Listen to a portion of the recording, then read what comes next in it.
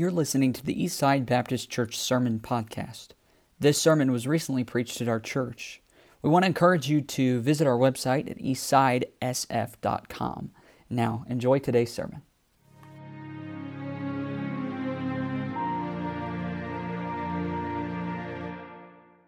Tonight, we're going to be in the book of Luke. Luke chapter number 7.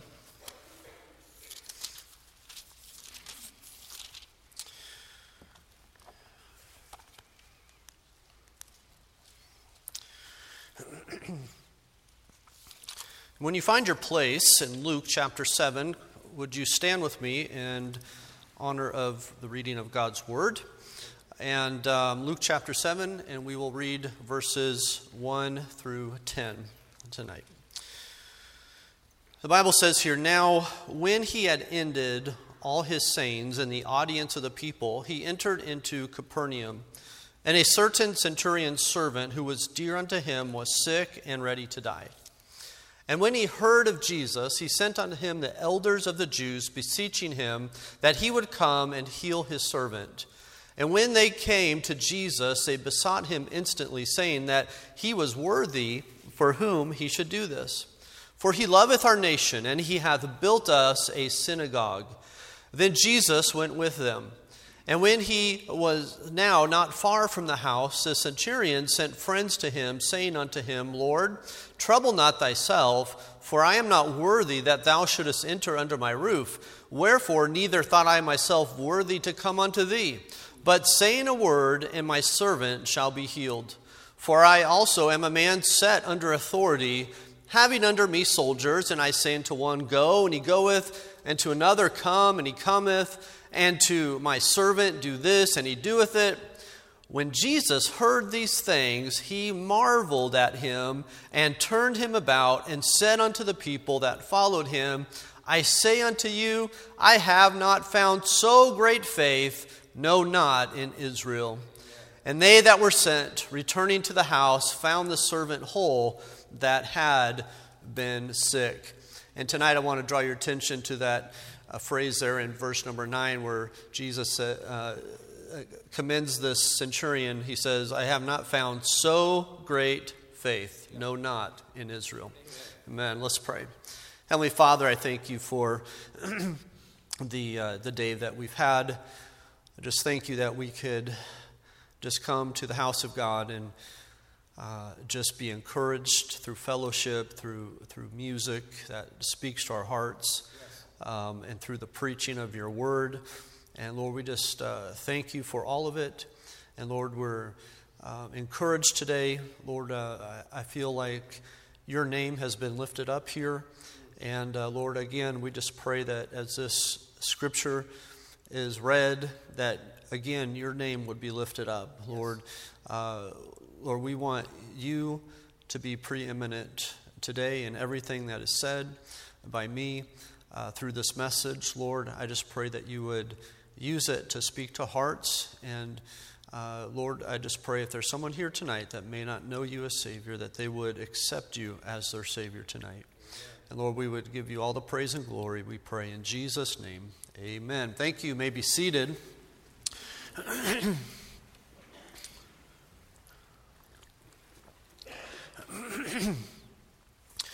We are, I believe, living in a time where our faith, our Christian faith, is under attack.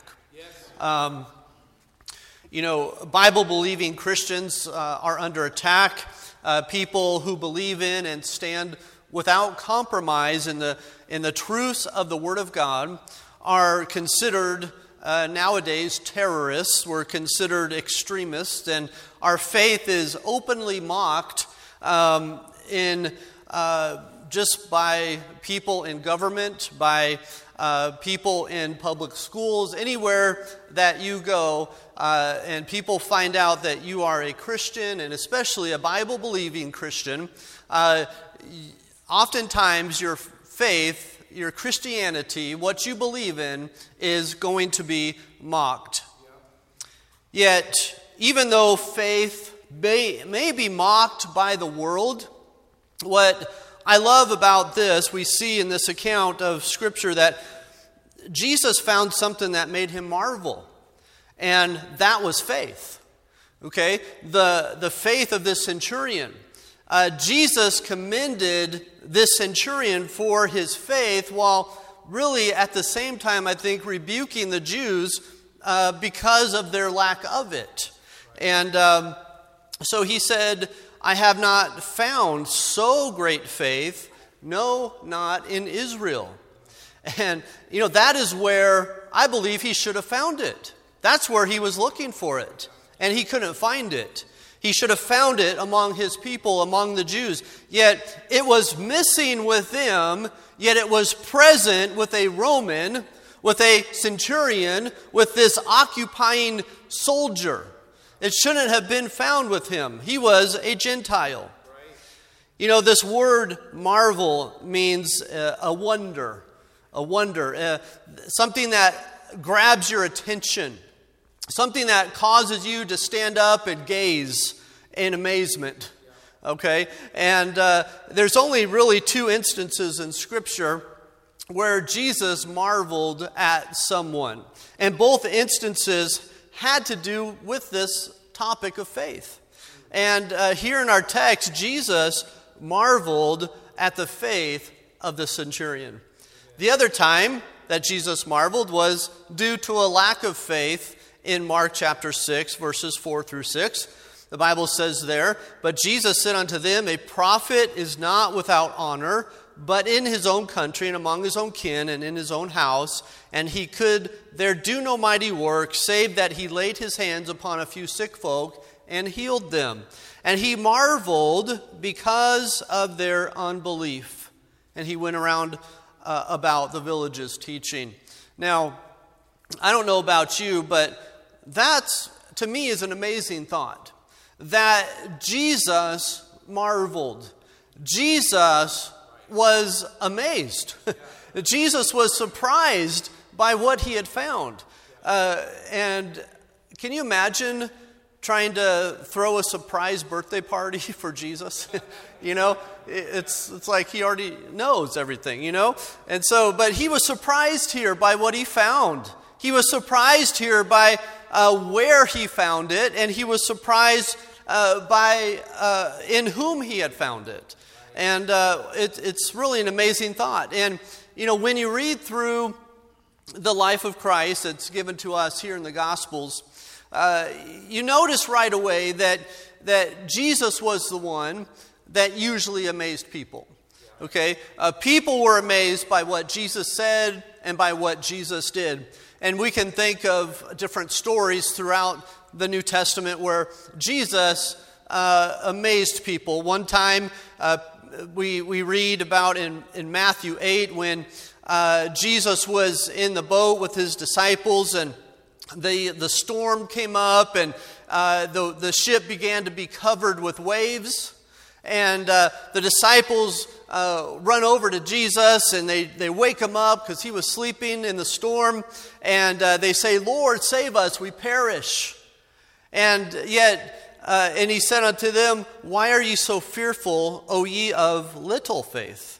And then he arose and rebuked the winds, the Bible says, in the sea, and there was a great calm. And I like what it says there in Matthew 8:27. It says, "But the men marveled, saying, What manner of man is this, that even the winds and the sea obey him?"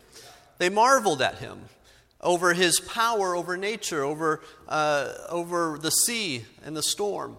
And I like the story too, where Jesus people were amazed by his power to heal sickness and disease and even to forgive sin. People marveled at this. And we know about the story of the man that was sick of the palsy. He was lying on a bed, and they brought him to Jesus. And Jesus, what did he do? He forgave his sins. He said, "Thy sins be forgiven thee." Yeah.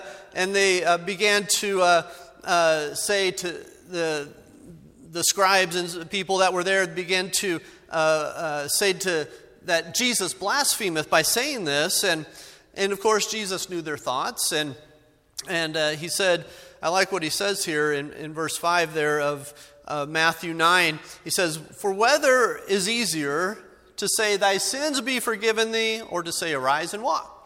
It's like, it's just as easy for me to forgive this guy's sin, and it's just as easy for me to heal this guy. It makes no difference to me. I can do both. And just to show that he could do that, could forgive sins, he went ahead and healed him. And it says in verse 8, it says, "But when the multitude saw it, they marveled." Okay, they marveled. Jesus is always amazing people. And they glorified God, which had given such power unto men, the Bible says. And then one other example we see of Jesus amazing people was when he cast out unclean spirits. And one instance, of course, is in Matthew 9:33. It says, "And when the devil was cast out, the dumb spake, and the multitudes marveled, saying, it was never so seen in Israel." And then people were also amazed at his doctrine. You know, Matthew 7 in verse 28 and 29, "And it came to pass when Jesus had ended these sayings, the people were astonished at his doctrine, for he taught them as one having authority and not as the scribes." And, but what about us? I wonder tonight if are we still amazed by what Jesus said or did? Are we, as we read through the Word of God, does it just become, I've heard all this before. When we come to church and hear a sermon, I've heard all this before. Sometimes we could get like that. But I hope that we can still be in a place where we're still amazed by what Jesus said and by what he did and what he is doing in our lives personally and what he's doing in our world. We sing a song that's called "My Savior's Love." It talks a little bit about how we can stand amazed in his presence. And it goes, "I stand amazed in the presence of Jesus the Nazarene and wonder how he could love me, a sinner condemned unclean. For me it was in the garden. He prayed, 'Not my will, but thine.' He had no tears for his own griefs, but sweat drops of blood for mine. He took my sins and my sorrows. He made them his very own. He bore the burden to Calvary and suffered and died alone. When with the ransom of glory his face I at last shall see, 'twill be my joy through the ages to sing of his love for me." Amen. And then the refrain that says, "How marvelous, how wonderful, and my song shall ever be, how marvelous, how wonderful is my Savior's love for me." Praise the Lord for his amazing love to us and towards us. Praise the Lord for the amazing things that he has done in our lives. And yet, as good as it is to think about how amazing Jesus is, I wonder if Jesus would be amazed by us and by our faith. I wonder if Jesus would marvel at our faith. Or would he marvel tonight at our lack of faith? We see in our text in Luke 7, verse 1, the Bible says, "Now when he had ended all the sayings in the audience of the people, he entered into Capernaum." Jesus had just finished preaching his Sermon on the Mount, and he's making his way down into Capernaum. And in that sermon, Jesus preached about some of the characteristics that make up a true disciple. And a true disciple is going to love their enemies, the Bible says. And you can go back and read the Sermon on the Mount and see some of these. But he says a true disciple is going to love their enemies. He's going to be compassionate. He's going to be forgiving. A true disciple is going to be generous, among many other things. So as Jesus finishes this Sermon on the Mount, he comes here to the city of Capernaum, where he's going to encounter this man, this centurion, who really becomes a living illustration of what he had just been talking about in his sermon. And it's this Roman centurion. He's on maybe the other side of town, so to speak, he's struggling with a problem. Okay, and I want to look at some of the aspects of the faith of this centurion that I believe caused Jesus to marvel. And there's a lot here. This is full of just some great truths. I just want to give you a few of them tonight. What I think that maybe have caused Jesus to marvel at this centurion. And I think, first of all, we see in our text the compassion of this centurion. The compassion of the centurion. It says, "And a certain centurion's servant, who was dear unto him, was sick and ready to die." Okay? The problem that this centurion is having is that he is worried about his servant. The Bible says this servant is going to probably die. He is on the verge of death. And what's really interesting here is that he is actually concerned about it. Why is he concerned about it? You know, most of the time these servants or these slaves were many times mistreated. They were basically property. They were simply a tool to be used. And many times they were abused by their masters.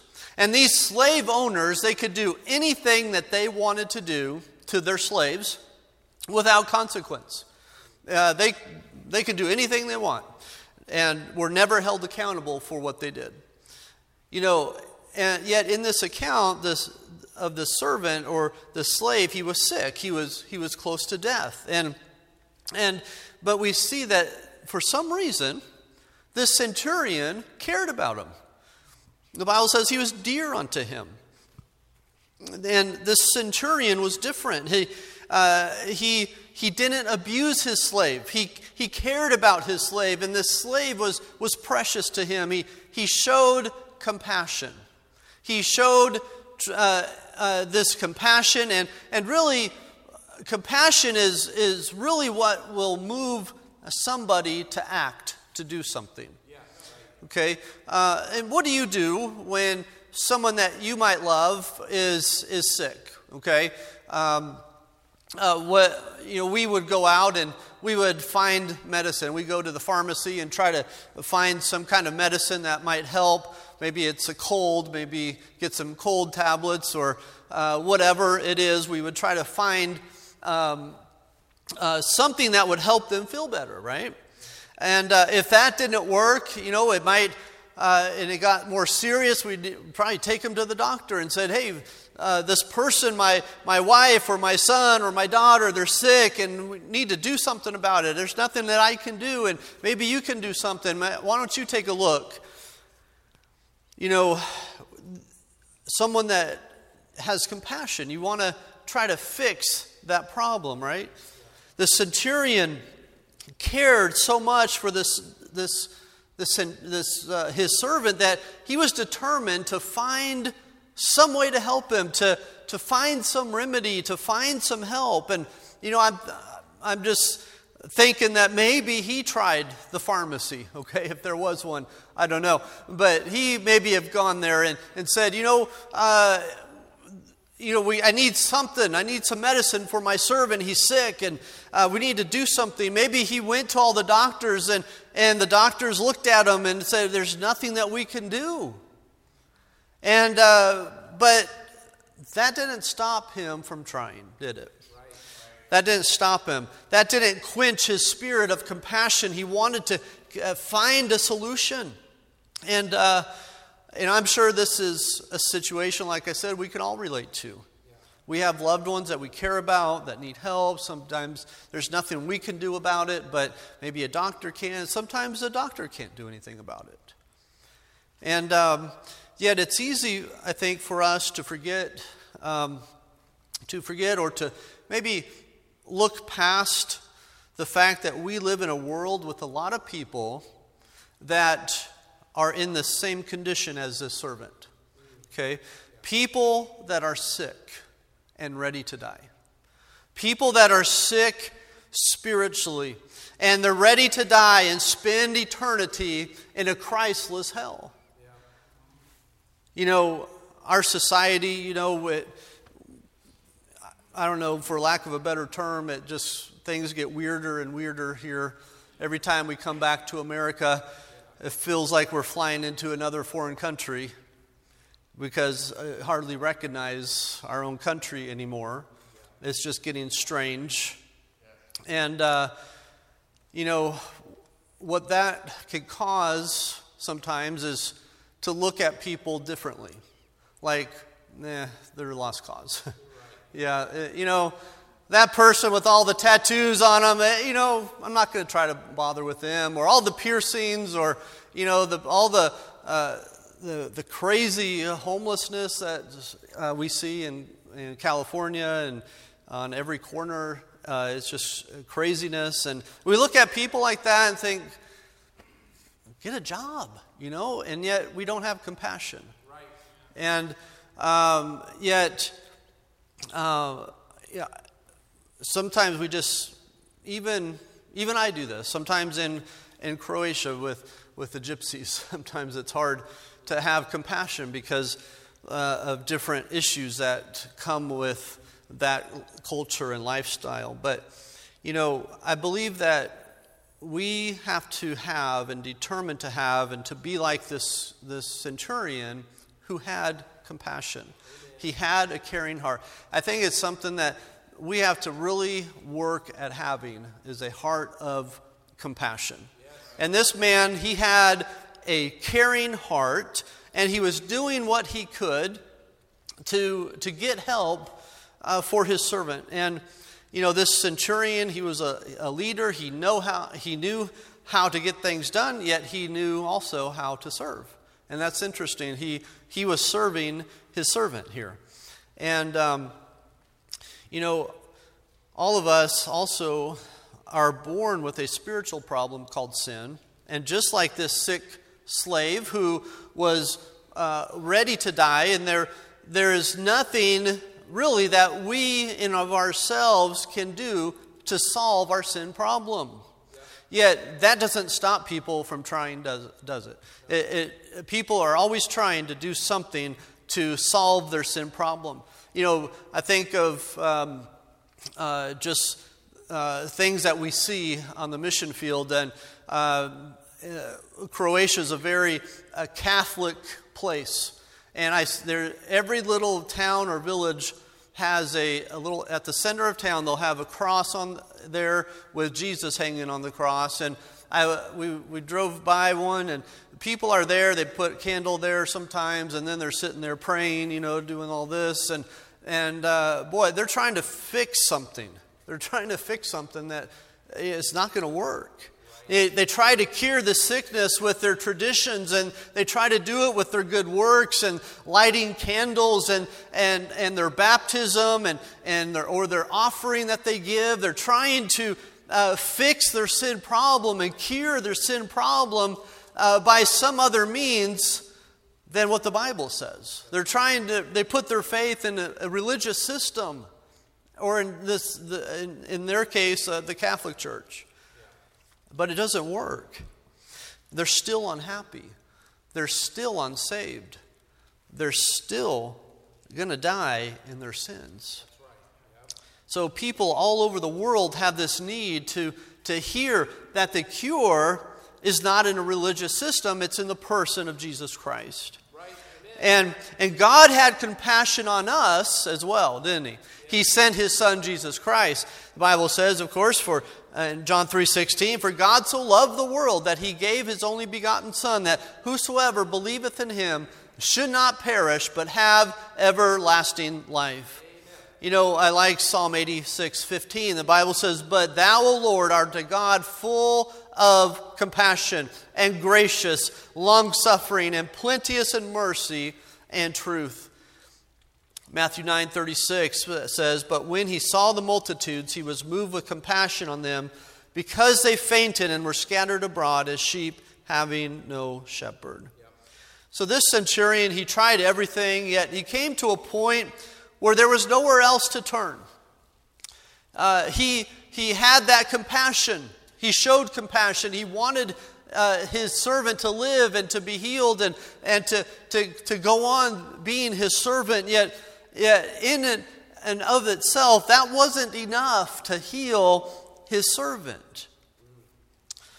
And we see that this centurion did something next that's really interesting. And I want you to look at, secondly, the request of the centurion, or we could say maybe the prayer of the centurion. Okay, look at verse 3 and 4. The Bible says, "And when he heard of Jesus, he sent unto him the elders of the Jews, beseeching him that he would come and heal his servant. And when they came to Jesus, they besought him instantly, saying that he was worthy for whom he should do this." The request of the centurion. And we see that and know that it's usually true that sometimes we don't turn to Jesus until we've tried everything else. And that's sort of what may have happened here. But we don't turn to Jesus until there's something that we can't solve ourselves. Now, when there's nowhere else to turn, sometimes it's then that people will turn to Jesus, when they're at the end of themselves. And here we find the centurion realizing that there was nothing that he could do. There was nothing that he could do, okay? But there was something that Jesus could do. And the Bible tells us here that he heard of Jesus. Isn't that a great phrase? There's so many people in this world who have never once heard of Jesus. Some may have heard his name, but they don't really know who he is. And I hope that this would challenge us to speak more of the name of Jesus. People need to hear about Jesus. And so the centurion had heard of Jesus. Maybe the centurion was kept informed by his soldiers, the people under him, of what was taking place in the lives of the Jews. He was a centurion. He was over 100 soldiers. He was sort of there to keep order and control of the Jewish population. And maybe he had heard about some of what was going on in the area there. And Jesus was there often in Capernaum. And so maybe he heard reports of Jesus healing people. Maybe somebody told the centurion how Jesus had healed a nobleman's son who was also sick and close to death as well. Maybe he had heard how Jesus had cast out unclean spirits from a man in a synagogue. Maybe he had heard about these different miracles Jesus did, and when how he healed the man sick of the palsy. So the centurion, as he was trying to help his servant, remembered that someone told me about Jesus once. Somebody said there's this man who's healing people. And he just remembered that he had heard of Jesus there. And, what a great thought that is. And as Christians, as Bible believers, we have a responsibility upon us to make sure that people hear of Jesus, right? Because there's no one with the answers to the problems of life other than Jesus. The Bible tells us to go into all the world and preach the gospel to every creature. He has the answers. And that's why we in Croatia and when we were in Estonia and in Russia, we would go out on the streets and we would hand out Bibles and we would hand out tracts and we would put tracts in people's mailboxes. And it's why we preach about sin and the need to trust in Jesus Christ alone for salvation. Most people think that they're good people, right? Most people think that they're good people and God will allow them into heaven based on their goodness. And however, we know that it doesn't work that way according to the Bible. But maybe the Holy Spirit will use the Word of God to bring conviction to a heart. And in order for someone to be saved, we know that they have to realize that they do need a Savior.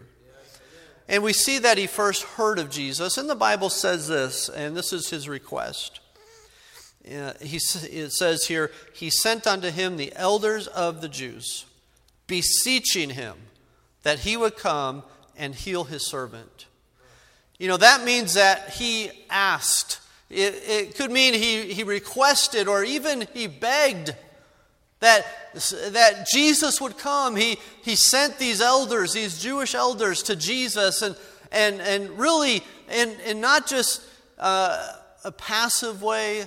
I think it was probably really in a begging form, almost a prayer, and say, God, I need you to help me.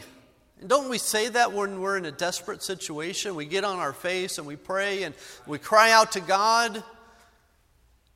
This centurion, I think we can say that he maybe in a way prayed, but he requested.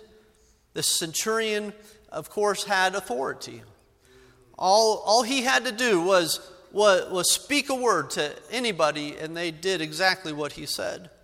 Any command that he gave was obeyed immediately. Yet he is powerless, right? He can't do anything. His authority makes no difference here, right?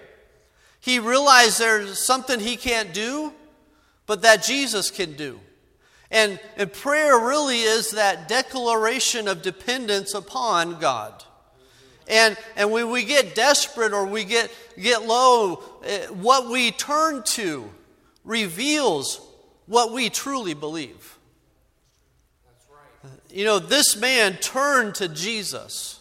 What a blessing that is to think that he turned to Jesus. There's nothing he could do. He turned to Jesus and asked Jesus to do a miracle for him.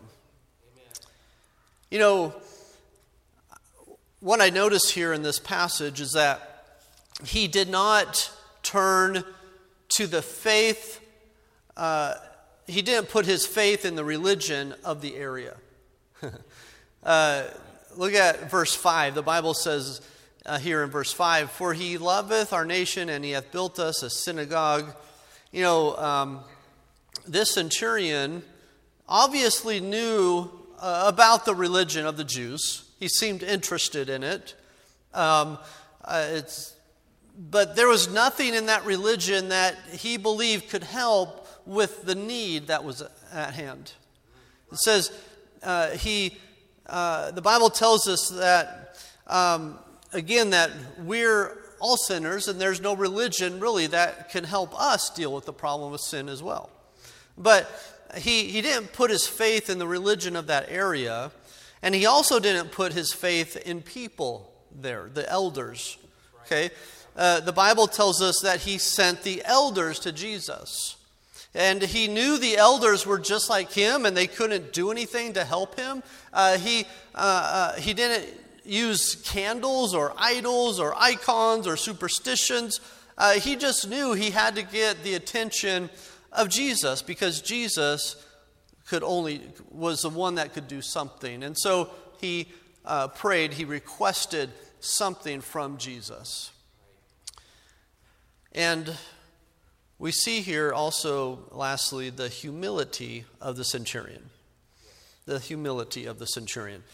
I like look at verse 6. Then Jesus went with them, and when he was not now far from the house, the centurion sent friends to him, saying unto him, Lord, trouble not thyself, for I am not worthy that thou shouldest enter under my roof. Wherefore neither thought I myself worthy to come unto thee, but saying a word, and my servant shall be healed. Amen. It's interesting to me how all the people around the centurion said that he was a worthy man. Okay? He's worthy. Why? They went to Jesus, remember, the elders? They went to Jesus and said, Jesus, he's worthy. You know why he's worthy, Jesus? He built us a synagogue. And he loves our nation. Okay? That's what these elders went to Jesus saying. Hey, Jesus, he's worthy. You got to help him. He's worthy. He's done these things. Yet when the centurion speaks, he says exactly the opposite thing. He says he's not even worthy for Jesus to come to his house. Verse 7, he says he didn't even feel worthy to go to Jesus personally. Yet the elders went to Jesus on his behalf, saying he's worthy. And the reason was he built a synagogue, and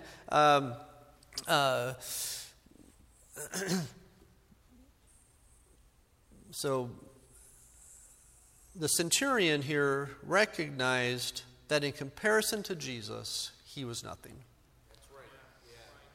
You know, we're not worthy to go to heaven. None of us. None of us are worthy. You know, I think sometimes when on the mission field, people wonder, one of the first questions they ask us is, why did you come here? Why did you leave America to go there? And a lot of times I think that they think that we're trying to work to sacrifice America to go to a place like that so that we can earn our way to heaven. And sometimes I think that's their thought process. Yet none of us are worthy to go to heaven. Nothing that I do in this life makes me worthy to go to heaven.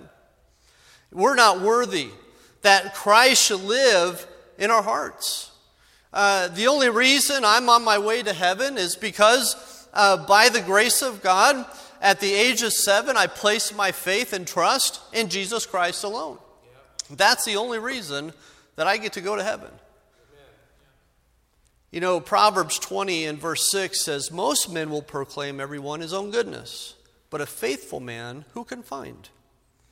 You know, when we witness to people and ask them why God should allow them into heaven, you know, they almost always respond by saying, I'm a good person, right? You know, they talk about all the good things that they've done. They treat people right. Maybe they go to church. Maybe they've been baptized, okay, as a baby or something. They think that makes them worthy. And yet there is no humility in that kind of a faith. There's no humility there. All people are doing is proclaiming that they're worthy, okay? And that God would not send a person like me to hell because I'm worthy, because I go to this church, or I do this and I do that. Real faith says I'm not worthy, but he is worthy. And real faith realizes who Jesus is, okay, and that he is God in the flesh, and that he alone is worthy because he died on the cross and he paid for my sin and for your sin. I like what Isaiah says in chapter 6, and we heard that this morning at men's prayer. What did Isaiah do when he went into the presence of the Lord? You know, he fell on his face. And he says, woe is me, for I'm undone. I'm a man of unclean lips, and I dwell in the midst of a people of unclean lips. He says, I'm unclean. I don't deserve to be here. You know, the centurion did not tell the elders to go to Jesus and say what a good centurion he was.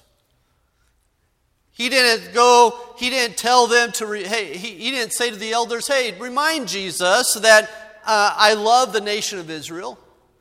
He didn't say that.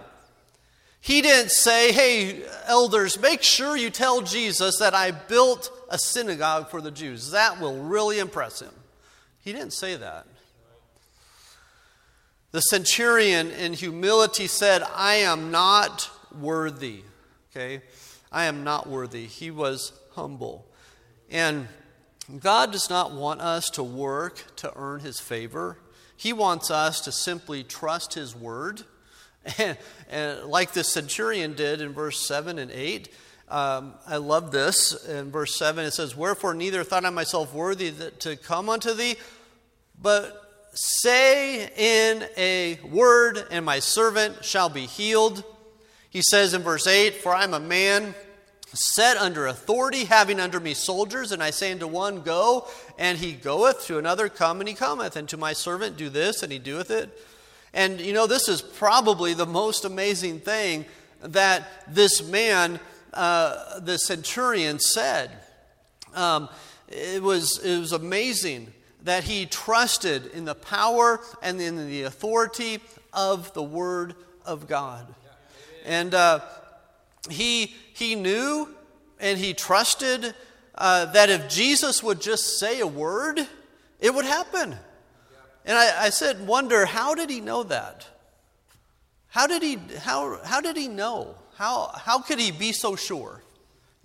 Again, I think he lived there in Capernaum. I think that maybe he heard about all the miracles that were taking place. And I think he also heard maybe how Jesus did a lot of those miracles.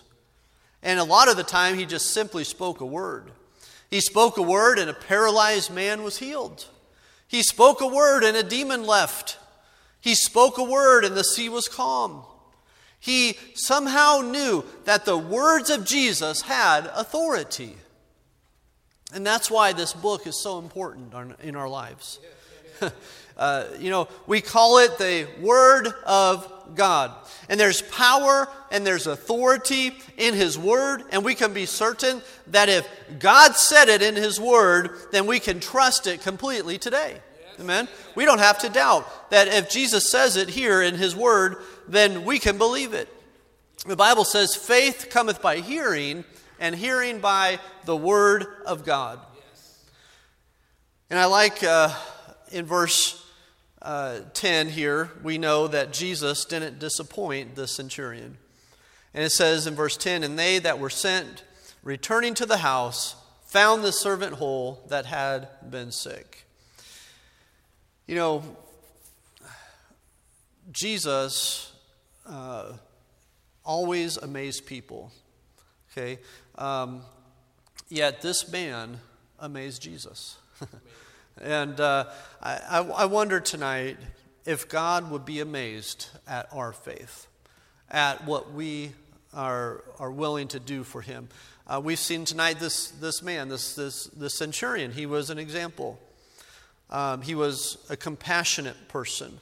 He cared about his servant. He wanted him to live. And if God were to examine our lives, would He find that quality in us? Would He find compassion towards others in us? I think this man was an example of prayer. It says he besought Jesus. He begged Him to save the life of His servant. I wonder who it is that we're praying for that needs to be saved. I wonder if there's somebody that you're praying for and begging Jesus for to be saved, to know the truth, needs to be saved. This centurion is a great example because he prayed for the healing of his servant. Yet we can pray for the spiritual healing of those that we love. Maybe family, maybe friends. And we're praying for our Croatian teacher to be saved and her husband. And boy, I tell you, and others, but we're begging Jesus that He would save them. And this man also is an example of humility.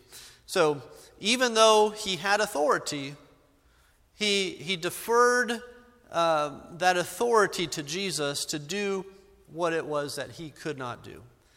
And so he was humble.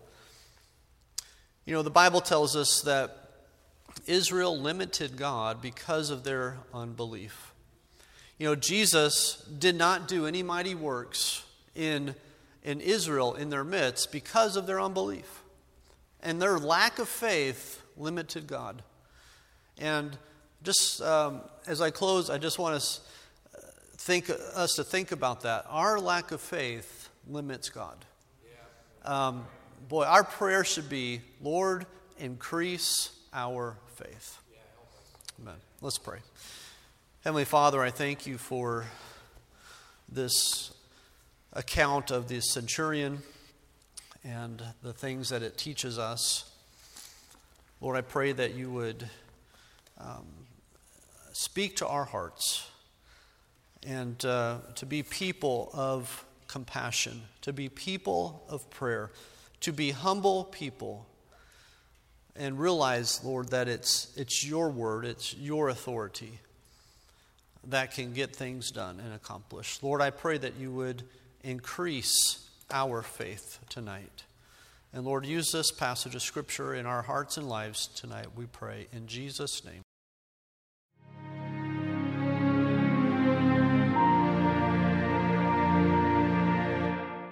We want to encourage you to visit our website at eastsidesf.com.